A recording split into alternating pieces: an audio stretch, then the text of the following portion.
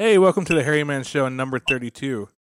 And guys, I have a treat for you. I get to talk to rock and roll royalty today. Mr. Kofi Baker is on the show. Someone I've looked up to myself and his father's drumming throughout the last couple of decades. He's the author of a book called The Forgotten Foot. He's also played in many bands like HOM with Chris Poland, and even Eric Clapton himself. How you doing, Kofi? How are you doing? Good, man. Like I said, how's everybody out there in the internet world or whatever we're on? Yeah, we're reaching across. But yeah, like I said, it's a great honor. I mean, you're someone I've been looking through drum magazines and, replicating your styles through, setups and stuff like that. It's really cool to have you on. Well, don't do that too much. So, and kind of give a little bit of a backstory. And I know you've been trying to shake off a stigma your whole life. You're not exactly the rock star kid everyone thought you were. You kind of had to go through your own trials and put yourself through the motions to really become what you are. And that's why I've gained a lot of respect. Yeah, I mean, I was just watching the Rocket Man documentary, and I was like thinking, man, Albert John got it lucky. He got like all these, hits and all these record company and all the people we got paid. I mean, my thing was like, yeah, I mean, my dad was this rock star, but he left home when I was 7. Mm-hmm. And I never really saw him that much. I had to like beg on my mum to let me go see him to get a drum lesson and stuff. And so he didn't really, he was no help at all. I mean, I got my first break, Steve Marriott, Humble Pie. Oh, nice. His manager walked into a bar when I was playing in a cover band in a bar in London. His manager saw me play and was like, wow, who's that drummer? Steve needs a drummer. And asked me if I wanted to do it. And, they found out who I was. He goes, oh, well, that's great, So that was my first real pro gig was with Steve Marriott when I was like 18. And I was luck that his manager walked into a bar. And that's just to kind of not interrupt you, but that's one thing I want to express, that you're self-made. A lot of people that are brought up in the rock star kids world get a different perception. But yeah, you put your drum sets together, you went out there on the road, you did it yourself. I just wanted to get that out there to everyone that you're the real deal. Yeah, I mean, I had first drum kit. I mean, my dad did leave one of his kits in the garage. Nice. And actually was in this shed at the bottom of the garden, and I found that kit and I was playing on it. And my dad had long gone by then, and Mum, we had no money, and my mum needed to buy a fridge. The fridge blew up. We're like, let's sell the kit. So we sold my dad's kit to the Rock and Roll Hall of, not the Rock and Roll thing, the Rock and Roll Hard Rock Cafe, that was it. Oh, nice. It was the Hard Rock Cafe. We sold it to the Hard Rock Cafe, and we bought 2 sofas, a fridge, and another drum kit out of the one drum kit. So that was my first real kit that I got that, wasn't all, beat. And I know you're self-taught, but was there any like particular books that you were going through with rudiments and stuff like that? Well, I wasn't really totally self-taught. I mean, my dad taught me all the rudiments when I was really young. I basically knew all that stuff. So I was playing drums, it wasn't until I got to about 9 or 10 that I started, trying to play with people and playing gigs and stuff. I started playing gigs when I was like 13, 14. Nice. And then, I would take lessons from anybody who would give me lessons. So it wasn't really self-taught. I was in London, which was, a very good place to be, a lot of musicians. Mm-hmm. So, I mean, I was on the streets when I was 14, 15. We got evicted from our house. So I was living in a recording studio in Acton, London. And that was a really good point for me because drummers would come in all the time. Elvis Costello's drummer was there. He came in and I talked to all these people, and I just listened to drummers and pick up stuff. And I practiced, like, all I do is wake up. I used to sleep on the drum riser. So I'd wake up and play my drums until the band came in, and I'd set the band up, set the PA up for them, and then when they left, I'd get back on my kit and practice. So I was playing 8, 9 hours a day, mm-hmm. just practicing and stuff and playing. And, so it's really, it's not just learning and getting the lessons, it's practicing. You really have to, it doesn't matter how much talent you're born with. I mean, my dad used to say to me, he used to say things, later on, I went to Italy and I got lessons from my dad because my dad was like, you've got great, feel, but you don't have any technique. Your technique is really poor. You just got good feel. And he said there's 3 types of drummers and 3 types of musicians in the world. there's musicians that just have the technical ability, and there's the musicians that just have the feel. Mm-hmm. But then there's musicians that have the feel and the technical ability. And he goes, that's what you want to be. Yeah. And that's what made me think, yeah, I've got to really practice my ass off and, you know, practice everything. So I wasn't completely self-taught. I mean, I did a lot of, my dad would give me stuff. He gave me lots of exercise. My dad was living in Italy at the time. Mm-hmm. So I'd fly to Italy or hitchhike to Italy or however I could get to Italy, I'd get there. And I'd spend, a couple of months with my dad, and he would, teach me stuff. I'd have to, go irrigate the olive farm or go build a ditch or something like this for half an hour for the drum lessons. I'd have to do like 6 hours, hard labor in his olive farm. Wow. That's amazing. And then he took all my drumsticks, because I was a poor kid, and I'd save up all this money and buy myself, a bunch of drumsticks and go out to Italy. And I showed up with this bag of drumsticks that I just bought from all my glass collecting. I used to do glass collecting in a place in Camden Town, kid, like walking around collecting glasses. Wasn't even allowed to be in the bar, but had to make money. Yeah. So I had all these drumsticks, and I went to my dad to get some lessons. He picked all my sticks out and goes, these are tree trunks, and just burnt them. Oh. Burnt all my sticks. And gave me a pair of these crappy 7As, which he used. And I was like, I was using 2S's. I know, 2S's are like military sticks. They're like the huge, massive sticks. And he gave me a set of 7As to like top sticks. So, obviously when I got back to England, threw his chopsticks away and got myself some navy poles or whatever he called them. He called them something like that. Because they was like big drumsticks. I mean, I use Super 5Bs now, so I'm still slightly bigger than the average stick. And are you still playing the nylon tip, or you? Because I noticed you've always. Yeah, the nylon tip. The nylon tip is only because the way I play. I'm kind of a jazz player, so I wear out the tips in this. Wooden sticks would last not very long because the tips would wear out and the sound goes really dull. Mm-hmm. When your tips are worn out. And I'd wear out the tips of the stick, and the rest of the stick would be good. Mm-hmm. I'd be like, that's such a waste of wood. I've always been an environmentalist. About trying to do the right thing for the environment. So I was like, I got to do something. And somebody said nylon tips. And I was like, nylon tips, really? And they sound a little harsher on the cymbals if you really listen. Mm-hmm. But no one notices in anything anymore. That kind of stuff. Yeah, so that's more of a I went to nylon tips. Yeah. So what did you think? I would say you hear more of the nylon tip in a live setting more than anything else in a recording now. Yeah, I suppose. Yeah, I mean, I noticed when I was playing jazz gigs and stuff in a smaller venue, I would have to have a pair of wooden tip sticks just for those gigs because the nylon tips are a little bit, bright on the cymbals. Mm-hmm. But I mean, I've been using nylon tips for a long time now because I can use the entire stick. I can wear out the entire stick.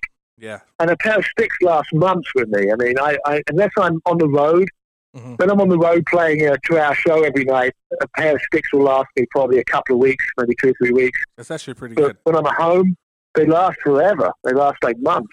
Yeah, I think Steve Smith was saying he got their whole Journey tour, which is one pair of big firsts, and I was like, whoa, that's amazing. Yeah. I mean, it just depends on the way you play. I mean, I slant my cymbals. Uh-huh. A lot of drummers have their cymbals flat.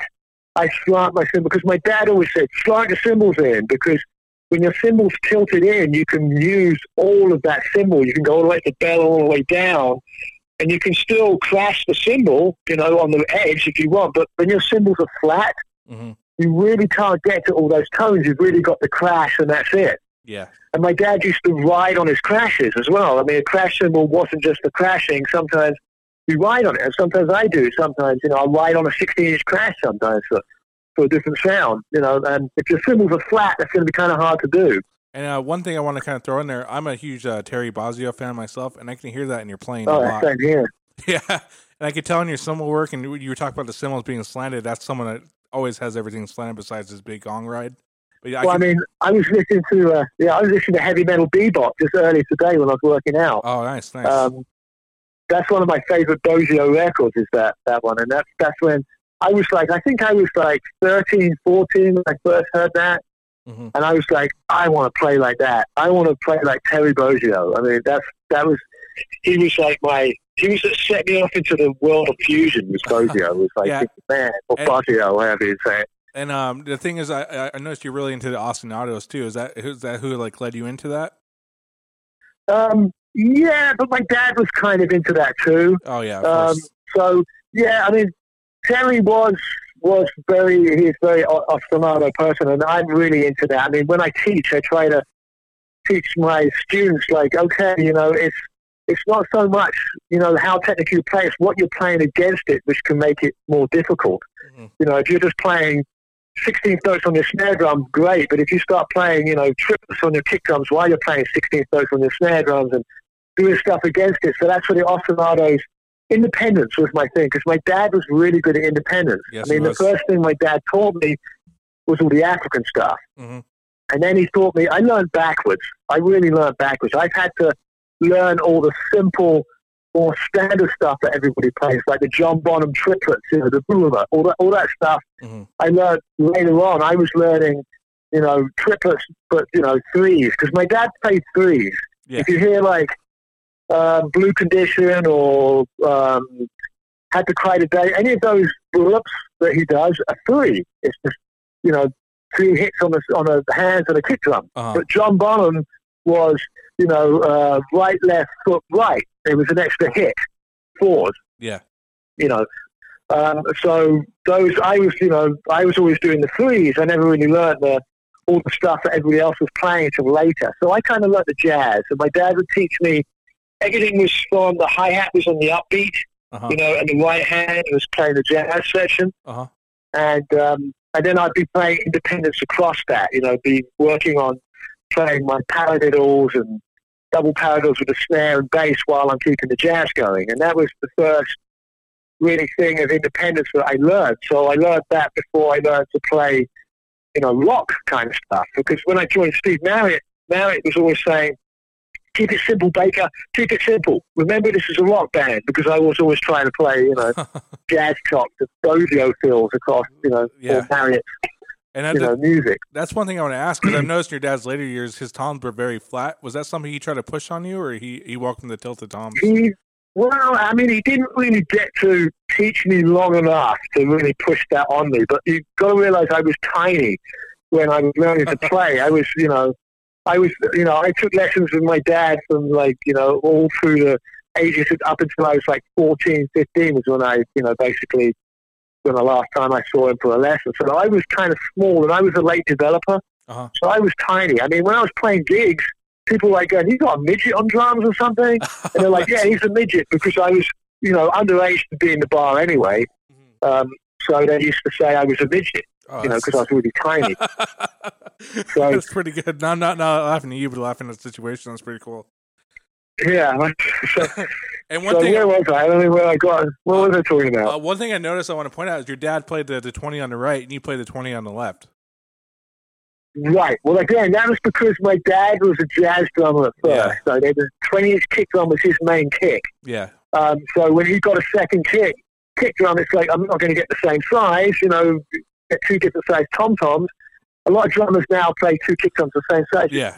To me, it's like getting to get a double pedal. I know a double pedal, you don't have as much response as 2 kicks. Yeah. But I always thought, why would you have, if you're going to have 2 kick drums, have them different sizes? So when I was, you know, my first kit was a 22-inch kick drum, because that's the standard when I was growing up. Uh-huh. So when I got a second kick, it was like, well, it's going to be a 20. You know, it's going to be, I didn't want a 26.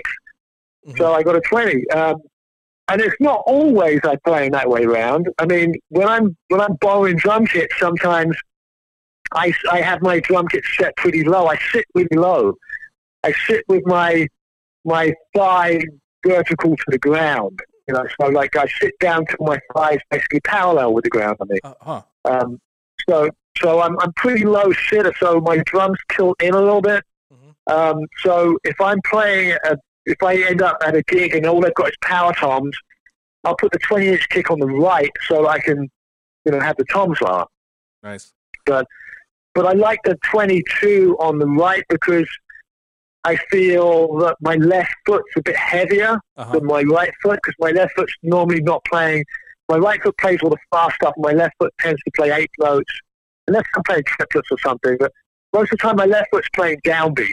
Like, so if I'm playing a fill, because my left foot is always, my whole book, The Forgotten Foot, is all about, if you learn to play like my dad taught me, like your left foot keeps time for everything you play. Mm-hmm. So no matter what you play, you should be able to keep your left foot playing quarter notes, eighth notes, or upbeats. You know, and if you're Steve Smith, you're going to play, you know, the half note triplets or quarter note triplets of your left foot while you're playing as well, which you can do. It's not as easy to do stuff with, but it's, you know, fun to do. Yeah. So if you're playing, you know, if you're playing eighth notes with your left foot, and you're going to go play double bass drums, all you do is you take your left foot off the hi-hat and you just play your right foot in between the eighth notes, and you've got your 16th notes on your kick drums. Mm-hmm. So I'm always leading with my left foot, the same as my dad. Every bass drum fill that my dad does, his left foot's leading, his right foot's playing the opposite beat. So when I'm playing a fill and my hi-hat's keeping quarter note, I'm crossing time and stuff, and my bass drum might not be ready to hit the most. 9 times out of 10, it's not ready to hit the one. Yeah. So my left foot will hit the one on the bass drum at the end of the fill. So that it's a heavier beat. So the smaller kick drum makes it, you know, less overpowering at the 22. If I put them the other way around, sometimes, you know, the 22, I hit it harder. Because, you know, your bass drum beater is more in the center of the drum on a 22 than on a 20. Yeah. So you're going to get a little bit more power out of that beater being more in the center of the drum than more off to the side on like a 20-inch kick drum. Yeah, which brings me to my next question. Are you currently playing WFL drums right now? Yes. Yeah, I mean, that was really because of the Cream thing. Uh-huh. When I started playing the Cream stuff, and that was the same builder as your dad's drums too, as well, right? Right. Well, I mean, he was the guy. His ancestors, his grandpa and his dad, were the ones that made the drums for my dad. Ludwig now is not the same. Nice. Ludwig today don't make drums like they did, and he had the secret ingredients and the secret what the shells were and how they were made for my dad's kit. So when I started doing this Cream gig, it was like, man, let me build you a kit because I know how to build the same sound as your dad. And I was like a bit doubtful at first, and he built me a kit. Yeah. And I started playing it, and I was like, man, we would do some recordings. We recorded our first tour. Every night was recorded, and I was like, listening back to it, I was like, yeah, the drums just sound like my dad's drums. They sound so similar. Yeah. So it was like, you know, it's great, and the sound really fits to playing the Cream stuff because it's the same sound. So. Yeah. And you were playing some rope tension drums. Was there a different resonance at the time because you were endorsing different companies? I think they were called Pace. Is what the name of the drums were. They were called Page at the time. Now they're called Hudson Custom Drums. So the thing with that was I was a DW endorsee. I was playing DW drums at the time. When I was with Chris Poland. Oh, yeah, that's where I endorsed. with Chris Poland, that's where you were playing a Baked Potato all the time. Yeah, that's where I was playing with him for a while, and I endorsed DW at that time. So DW built me a drum kit, and you know, it was some beating and, you know, stuff. So that was the only bad thing. But what happened was I was playing DW drums, and I said to DW, I said, I need another snare drum because, you know, my spare snare is I think it was a Remo drum or something I was using at the time as a spare snare. And I was like, I need a better quality, you know, snare drum. Can you build me another one? They said, well, we've given you this $10,000 drum kit. We're not going to build you another snare for free. You're going to have to pay for it. What? And I was like, and then this guy came to the Baked Potato. He was building drums for DW. He's one of the guys who built the one-piece shells. It wasn't a Cavarado. It was another guy. Oh, but he worked with DW building one-piece drum shells. And he said to me, he came to the Baked Potato and goes, if you were going to have a snare drum that you really want, what are you looking for in a drum? And I was like, well, I've been using like the Ludwig metal drums I had, and, you know, I had the Black Beauty. I'll tell you a story about that. It's hilarious. Remind me to tell you about that. But yeah, I had this Black Beauty, and it's great, but they're really loud. And I found that what happened was the snare drum would be overpowering the rest of the kit. So the rest of my kit's wood maple shells, and the snare drum was this metal glass drum, or, you know, the DW drum I had was good, but it's a wooden drum. But I always felt that you hit the snare drum really loud, and it kind of overpowers the toms, because I do a lot of 4-stroke roughs on the toms as well as the snare. Mm-hmm. So obviously on the snare, it's going to be a little bit more loud than on the tom. So I said to this guy, I said, is there any way we can build a snare drum that is just a little bit more quiet so that it matches, that it's not overpowering the toms? Uh-huh. And he's like, yeah, I got a great idea. And he goes, Claro walnut. And I was going, wow, okay. I've heard of a drum made out of walnut. But, so he came back to me like a couple of months later and said, I've made this shell for you. It's like Claro walnut, this most amazing piece of walnut. And he steam bent it. It's a one-piece shell. And it was beautiful. And he said, I'm going to get DW to finish it for you. And I said, DW are not going to do that. And DW told him, they said, no, Kofi has to pay for all this stuff. Oh, wow. So, and I don't have any money. I'm playing, you know, the baked potato for my $100 and teaching in a drum school. And I don't have the money to buy a snare. So he said, look, you know what? I'm going to give this shell to my buddy in Orange County who makes Ford drums. It's called Ford. Okay. And I was like, great. And he gave it to this guy, Henry, what's his name? I can't remember, Ford, something, not Henry Ford. But anyway, Ford drums. And this guy did an amazing job, put all the lugs on it, put a trick snare on it, you know, and all this stuff for free. Wow. He used this snare drum up for free and gave it to me, and it was even signed and a label inside said custom made for Kofi Baker. And I was just like, wow. And I got this drum home and I played it, and it's just the most amazing snare drum, you know, you could possibly want. It's just perfect volume, perfect sound. I mean, it's in my studio right now. I still use it for Nice. a lot of stuff, recordings and all kinds of stuff. So that was, you know, that was how I got my Ford snare drum, which I, you know, play. But anyway, the thing with the rope tension drums were, after that, I was kind of a bit pissed off with DW. I was like, well, you know what? That's kind of shitty. But they know I've got no money and they won't even make me a spare snare. Mm-hmm. And I was playing clinics for DW, and I was doing the Hollywood Drum Show. Oh, nice. And I was playing the Hollywood Drum Show, doing my clinic. And there was this booth that, you know, they have all drum kits around, you know, booths and stuff. And there was this one booth, and this guy said, play my drums. And I'm like, what the hell are these things with these strings all around them? I go, those are not drums. Drums are like, they got lugs on them, and the tension is one. How the hell? He goes, just play them. And I was like, really? I was like, okay. And I sat down this kit and I started playing it. I was like, these drums seem to really sing. Mm-hmm. And they're like, yeah, look, there's no bolts in it. Everything's floating on the shell. There's no holes drilled in the shell. The only hole is the air hole. And I was like, that's interesting. And it's like, also, they're always in tune. They're never out of tune. Now, I have a problem, the same as my dad, because he had his drums really flat. I don't have my drums as flat, but I play very heavily on the rims. Mm-hmm. So when my sticks wear out, they wear out, you know, in the middle. That's where they wear out from playing on the rims. So when you play on the rims of drums, you detune them really quickly. Yeah. Especially the, you know, the tension rods closest to you just loosen up because you're pounding the hell out of it. Uh-huh. So with these tension drums, that never happens, because for a start, you can pound it as hard as you like on the rim, but the lug is not, you know, bolted into the drum, so it can move a little bit. So when you pound that rim down, you're not loosening that tension rod bit by bit. Mm-hmm. The lug will move slightly down if it has to with the rim, so it won't, you know, be pushing the rim against the lug, which is going to loosen your lugs. Mm-hmm.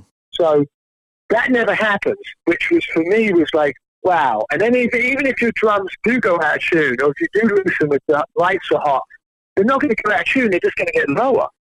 Because the tension is even all the time. Yeah. The tension can't be uneven. Yeah. So your drum is always in tune, it's just pitch.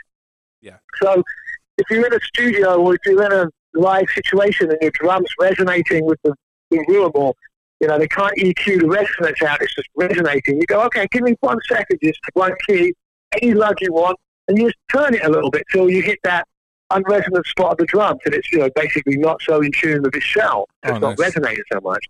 Nice. And you don't have to sit there with the whole drum retuning the entire drum. You just take your pitch. Yeah. So to me, it was like a no-brainer. I told DW to go shove it up their arse, sold their drum kit, which I had to at the time. I had a dental bill of $7,000. I had to sell my DW drums, my truck, and my car. Oh, I'm sorry to hear that. Pay for my dental bill. I'm sorry to hear that. So I did that, and Page Drums gave me a brand new kit. So I was like, perfect.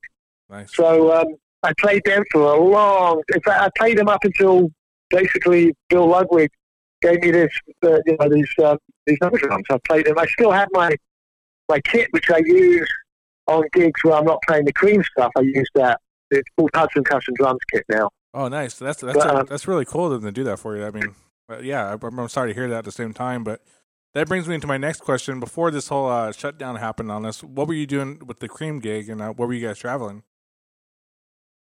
Before the Cream gig, you're saying? No, before we all got shut down on this whole COVID thing. Before we got shut down, or the lockdown, yeah. Well, What happened was, like I said, okay, I flew. My dad died a year ago now, a month ago. Uh-huh. So, when my dad died, I was on the road in London. I was playing the Cream shows in London. I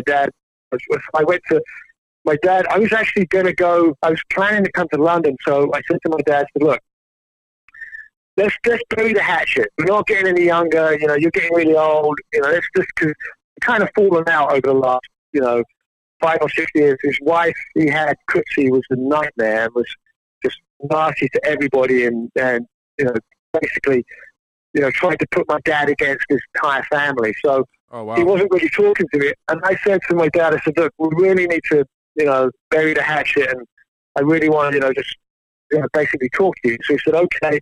We set up a meeting at my dad's sister's house in London before I left on the road. This was like a couple of months before. Uh-huh. So about 2 weeks before I was planning to get on the plane to come to London and start my tour, my dad got really sick and lay in the hospital. And I got the call, he's going to die, this is it, he's done. And it's like, can you get here any quicker? And I'm like, I don't know. I'll try. And I was looking at planes, and it was like a week before I was meant to leave, and all the planes were like they wanted $2,000-$3,000 extra for my ticket, and I was like, I just don't have the money. I was like, I just prayed for my dad to last, and amazingly he started getting better for like a week, and I flew in, and the first thing I did was my friend picked me up from the airport, and I flew in and drove to the hospital where my dad was, and went to see my dad, and it was like, it was great. It was like the time, basically I hadn't seen my dad for, I don't know, 5 or 6 years or something. Oh. And, he was not too well, but he perked up a little bit, so I actually got to spend some time with him and talk to him, which was like the best thing I ever had.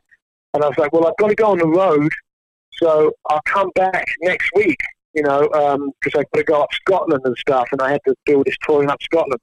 So I was up in Scotland, and we were on our way down. We had a few more gigs in Birmingham and something, and then my dad died. He suddenly just took a turn for the worse and died, and it was like the night of the gig, so I had to go up the stage. Really hard to play when you're really emotional. But, yeah, I understand. I managed to get through the gig, and then, I was speaking to Eric. Eric was calling me because we were trying to get a funeral together. And of course, Kutsi, my dad's wife, just started taking control of everything and pushed everybody out. And Eric said, you know what, I'm not comfortable with this. I'm out. And everybody was bailing on it. And then eventually he pissed off my dad's sister and my entire family. Kutsi just pissed everybody off, and no one was happy. And then she started taking me down, calling me racist, and I'm like, what? And she goes, you said you don't trust Asians. I'm black. What you said? I said, agents. We were talking about agents. I was talking about my dad's agent. You were saying that you wanted my dad's agent to organize a funeral. I said, I don't trust agents. How do you possibly think I would say Asians? It doesn't even relate to the conversation we're having. Yeah. So what the hell? You were saying agents is what you were saying? Yeah, because we were talking about, she said, well, your dad's agent Nina wants to, do the funeral. I said, well, I don't trust Asians. And the next thing I knew, I get an email saying, if you don't, she's not even an Asian, she's Caucasian like you, and if you don't trust Asians, what do you think of me? I'm black. And I'm like, what the hell is this coming from? Oh, well, I'm sorry to hear that. I mean, and then I suddenly figured out that how was she confusing Asians with Asians when we were talking about my dad's agent? Yeah. It just made no sense. So I didn't know what she was trying to be nasty, or I don't know what she was trying to do, but it was really upsetting because the emails were coming. She still sends me emails. I get an email. I got an email a month ago from my dad, from Peter Baker, his email address. And I'm like, my dad's dead. Why am I getting an email from my dad? And it's her cursing me out in an email. I'm like, for one, you can curse me out, but for one, don't use my dad's email address to fucking curse me out. So I just did the F word, but that's all right. It's like she has no boundaries. It was just wild because that's upsetting enough getting an email from your dead dad, and then it's someone just bitching you out and trying to find all the worst things my dad's ever said about me when she was in control and sending them to me. And I'm like, that's really not nice, Yeah, I'm sorry to hear that. And, I saw the movie, so I was a little bit aware of the situation. And then you were part of that movie as well. If anyone has to check it out, it's called Beware Mr. Baker. It's a great documentary. Right, yeah. But, it's a very, it's so real, too. It's very accurate. It's very my dad, because Jay really did a good job with that. And that was the other thing. My dad always said to me, he said, my drums and my cymbals are yours. They were always, when I die, they're yours. They go to you. As they should be. And it's great because some of those cymbals I had as a kid, they were lying around the house. I played them. In fact, when I first started playing, all I was playing was a bass drum, a snare drum, a hi-hat, and a couple of cymbals that my dad had left behind, and that was my drum kit. No toms, just, bass, snare, hi-hat, and a couple of cymbals. And I had to give those cymbals back to my dad because these are my great cymbals, and he'd give me these old crack ones in return, which was really nice of him. But then, so when he died, I was like, you know what? Those cymbals and those drums should go to the Rock and Roll Hall of Fame. I know they don't give you any money for it or anything, but there needs to be something of my dad's, because nothing of my dad's in the Rock and Roll Hall of Fame. You talk about not to interrupt you, you talk about the green DW with the gold hardware? Yeah. Yeah, the Royal Albert Hall kit, right? Right. Well, no, I think he sold that one. I think he had another one. Okay, I think it was I think the Royal Albert Hall kit, 2005 kit, I think he had a kit. I think DW gave him a new one. But the thing is, his cymbals, his ride cymbal and hi-hats were the same cymbals he played in Cream. Really? So they're original. So, because I've got the same, my hi-hats and my ride cymbal are the first cymbals I've ever had. My hi-hats I've had since I was 10. Nice. And my ride cymbal I've had since I was 14. And they're still on my kit downstairs, what I play every day. That's pretty cool. That's pretty cool. I think it's so. Cool. Yeah, I mean, it's ride cymbals and hi-hats you don't really tend to crack because they're not the ones you're crashing on most of the time. No, not at all. China's unless you're playing in a heavy metal band, you might ruin your hi-hats or something because you might be pounding the hell out of them. Uh-huh. But yeah, I mean, those Belgian hi-hats and that ride cymbal, I played with 2X drumsticks, and I played in some heavy metal bands and all kinds of stuff. And somehow they never cracked. They stayed good. Because they're Zildjian. I'm a Zildjian player myself. Zildjian, that's right. I love Zildjians myself. Yeah, I mean, it's amazing how old the quick beats. Because I got my quick beats when I was 10, and so that was 1979, and they were given to me from my dad, so I don't think they were new. So the quick beats must have been around for a long time. I don't know when they started them, but.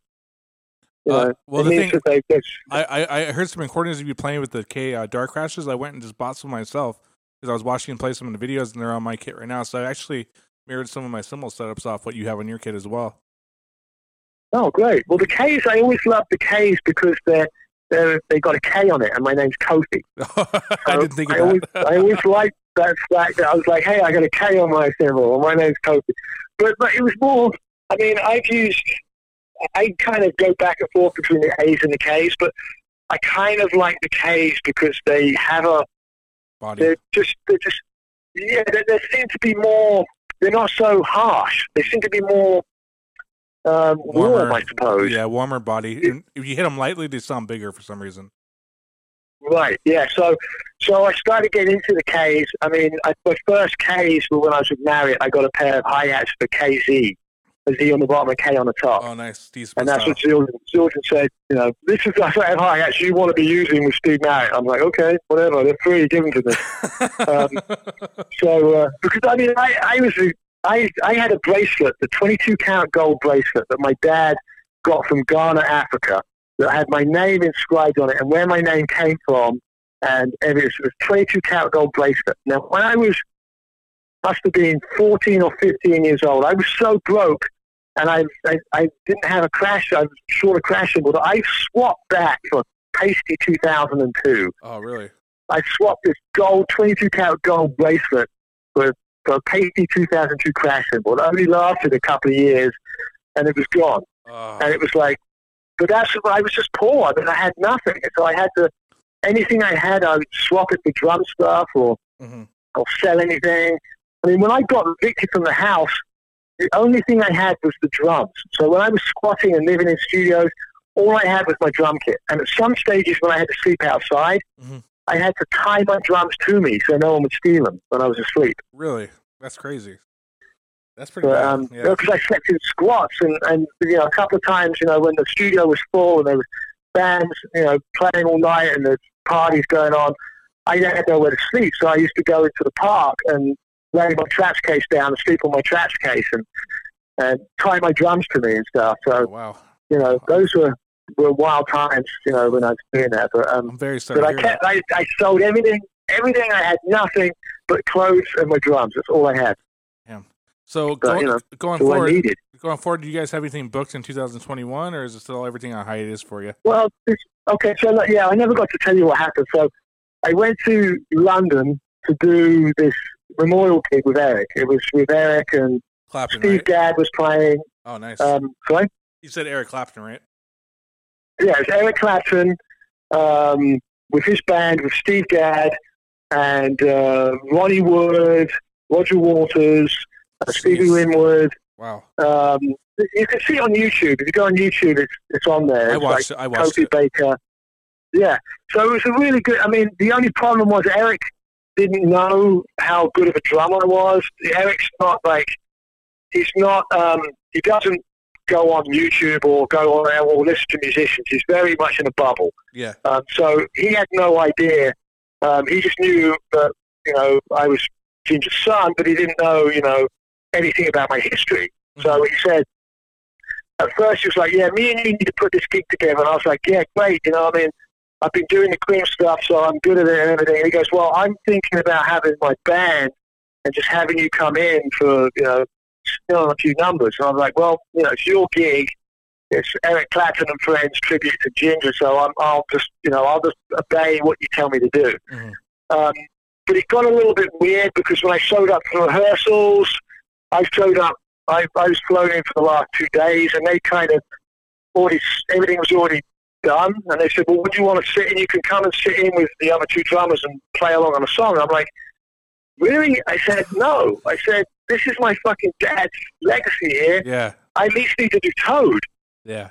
I at least need to do, something of my dad's that I can actually, play, because Dad is one of the most amazing drummers I've ever seen in my life, but he doesn't play like my dad. Yeah. And the other drummer they had, which is Eric's drummer, I can't remember his name, black guy, I can't remember his name. But anyway, he didn't play like my dad either. They were completely different styles. And I was like, this doesn't sound, if my dad was watching this right now, he'd be like going nuts. My dad, my dad doesn't hold anything back. He would be like smashing people up. Oh yeah, I saw the rehearsal video with him and the Buddy Rich Memorial. It had me rolling. I mean, your dad was right. Right. Right. So yeah, my dad won't take shit. I mean, if anything's slightly not what he likes, he will stop, get off his kit and punch someone out or just fucking leave. He's like, he doesn't care if there's 100,000 people watching him in the audience. He'll get off his kit and just walk off the stage if it's not right. Damn. And he's very, very picky. Yeah, yeah. Because I grew up, I played drum duets with my dad, and I know that I had to play. There's a drum duet with me and my dad on YouTube in Parker, Colorado. Now, I had to play under my dad.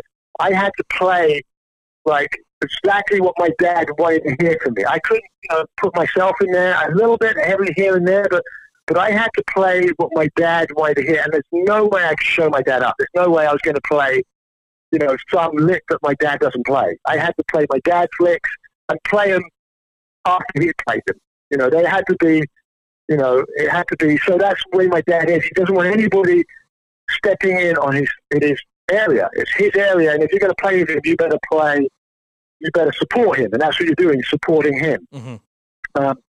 So that's the way he was. So, that's the way I had to play when I was with him. So, anyway, I played this gig with Eric and everything, and it went down really good. I played Press Round Warhog and did Code. We basically Do What You Like. I came on and Do What You Like, mm-hmm. and went into the drum solo. And Eric said to me, he said, well, what are you going to do? I said, I'll play Do What You Like, and I'll then go into Code.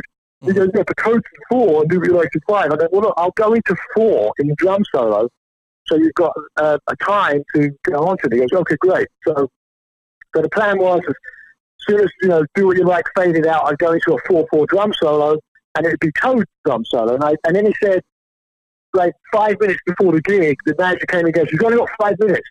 I said, 5 minutes? I said, how the hell am I going to do my dad's drum solo in 5 minutes?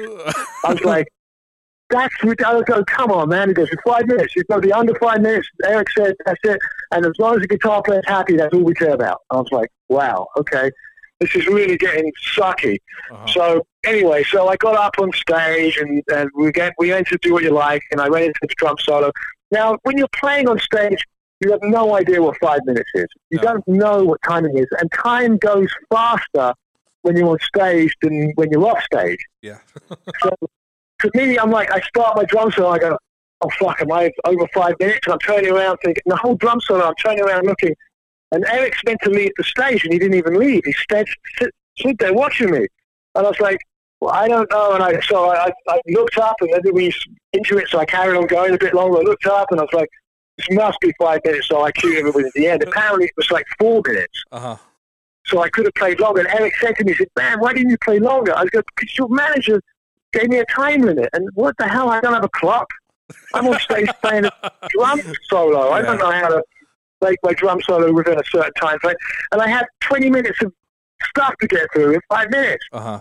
So it wasn't really a great drum solo. It was kind of I kind of rushed through everything I could rush through as fast as I could to try and get it done. So I was a little bit unhappy with my solo. But anyway, I did that gig, and then I flew to New York and did the Howard Stern show. We did a thing on the Howard Stern show. So I hit London in the peak of when this pandemic was happening, then New York in the peak of when this happened. Then I got on a tour bus and started touring around America. Now, the funny thing was every town we played closed down the day after we played it. The pandemic hit them and they closed the town down. And we were in the bus one state ahead of all the closing down as it was closing down. Oh, man. And it was just like, we were like saying, and I got really sick. And the singer got really sick. And we were like, I've never been this sick before. I mean, my eyes went all red and couldn't open my eyes, and I was coughing, and I was on my chest. Oh, wow. And I was like, we must have the COVID. We must be the ones spreading this thing. Oh, no. They're going to there's going to be helicopters coming down. They go, we found the source. We found the bus. This is the bus that's spreading it. No. So we were thinking we're going to get through this tour right before it closes down. But unfortunately, it caught up and went ahead of us. And we got 14 days into a 3-month tour, or 2-month tour, 14 days into a 2-month tour, and it shut down. And it shut down in Arizona. Oh, so wow. We're now stuck in the tour bus in Arizona with no gigs. All the gigs are gone.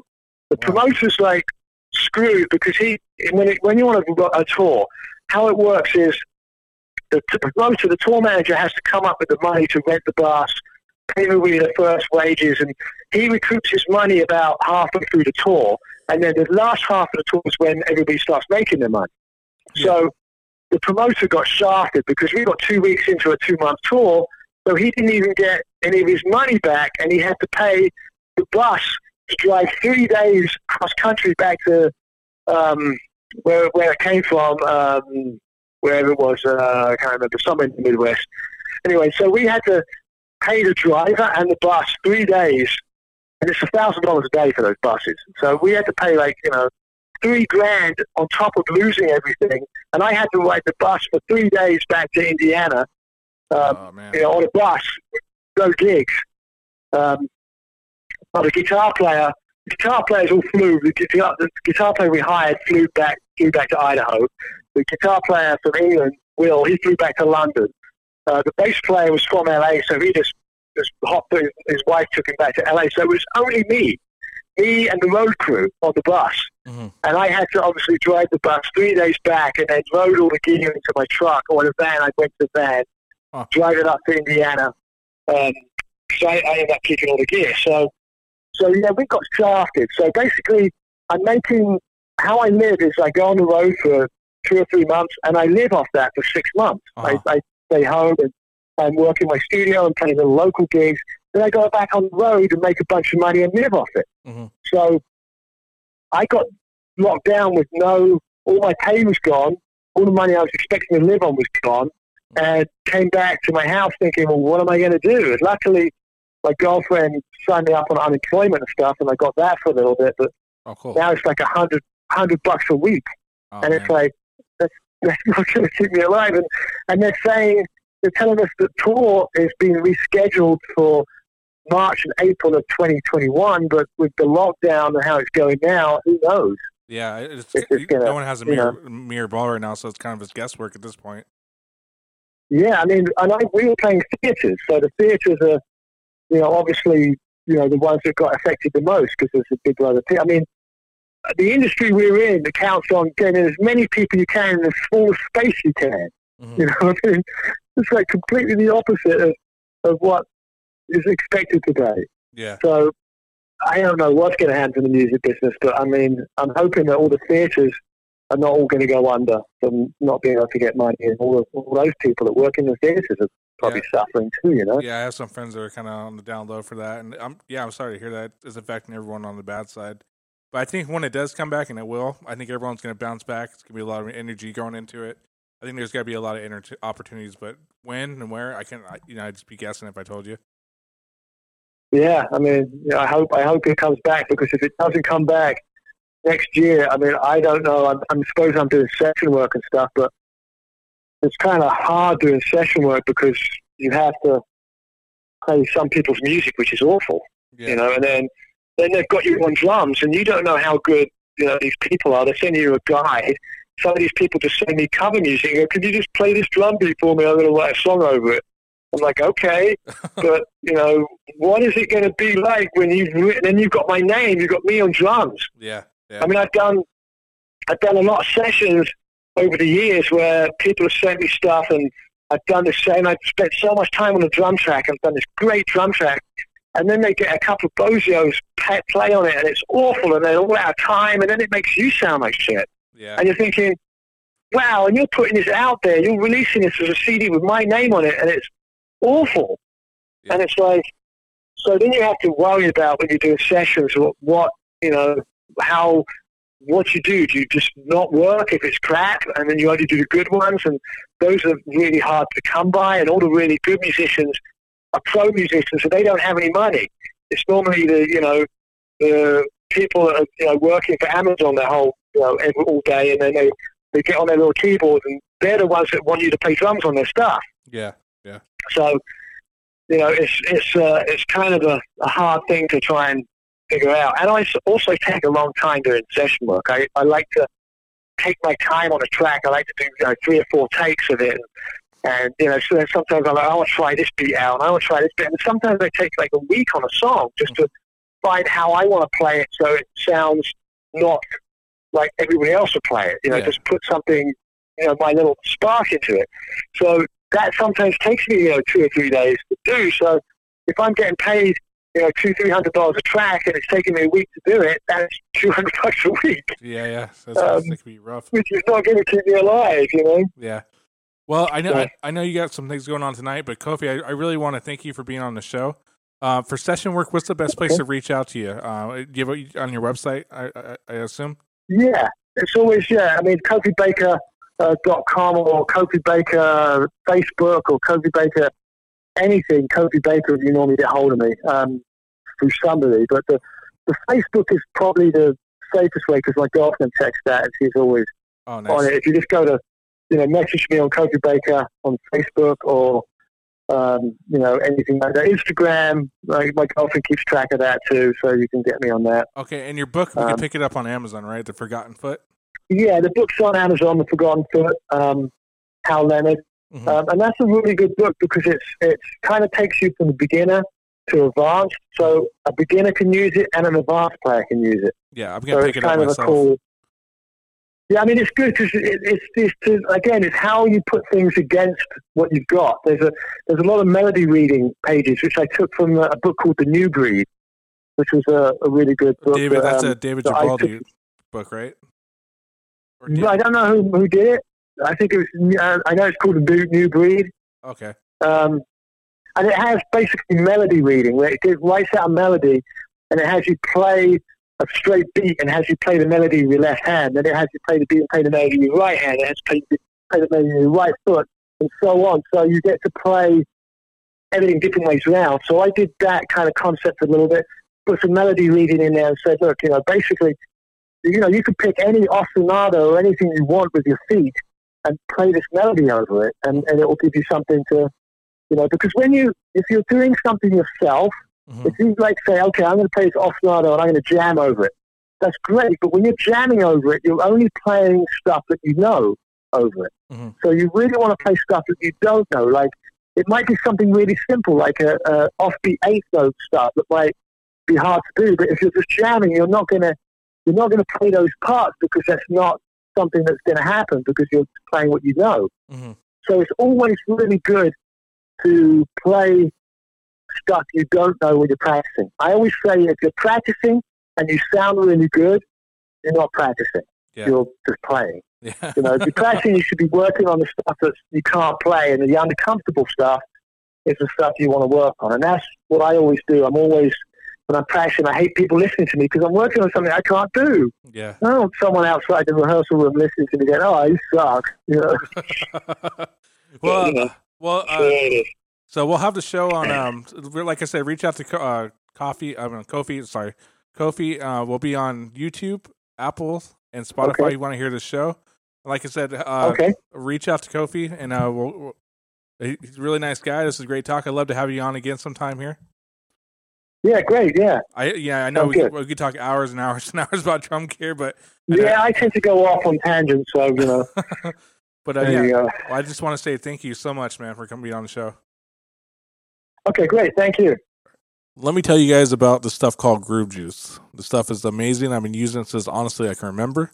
It's kept my drums and cymbals looking pristine for shows or just simply practicing at home. Most drummers and some of the great drum techs around the world use this stuff and proudly endorse it. Please reach out to your local retailer or order online with Groove Juice.